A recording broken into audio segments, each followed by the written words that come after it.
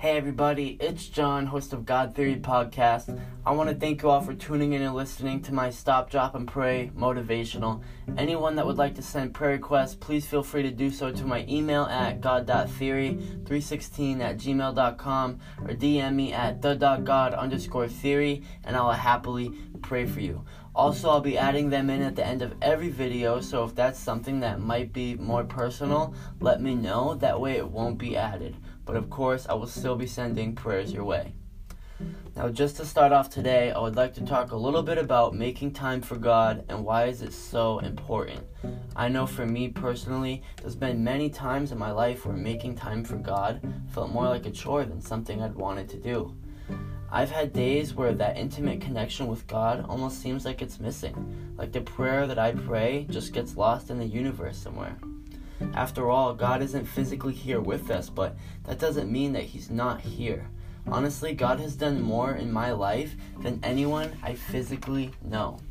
John 15:5 says, "I am the vine, you are the branches. He who abides in me and I in him bears much fruit, for without me you can do nothing." That verse really resonates with me because so many times I've put God aside and tried to do things my way. Now, none of you know this, but for many years I struggled with drug addiction. No matter what I did, I always ended up in the same places that I never want to go back to. And by the grace of God, I am alive today.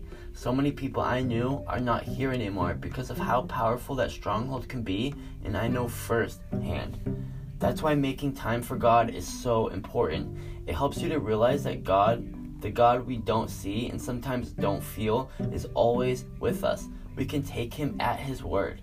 Jesus often went to secluded places to pray. In Mark 1:35, it says, "And rising very early in the morning, while it was still dark, He departed and went out to a desolate place, and there He prayed."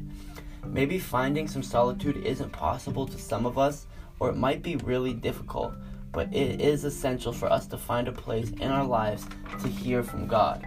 I really want to thank everyone for listening, and before I go, I just want to end today with a short prayer. Dear God, I want to thank you for your presence in my life and for your presence in the lives of everybody that's listening. I ask that you speak and live through us, keeping us whole and as one body in today's broken world. I thank you for the podcast and pray that your will is done, not mine. It's in Jesus' name that I pray. Amen. God bless.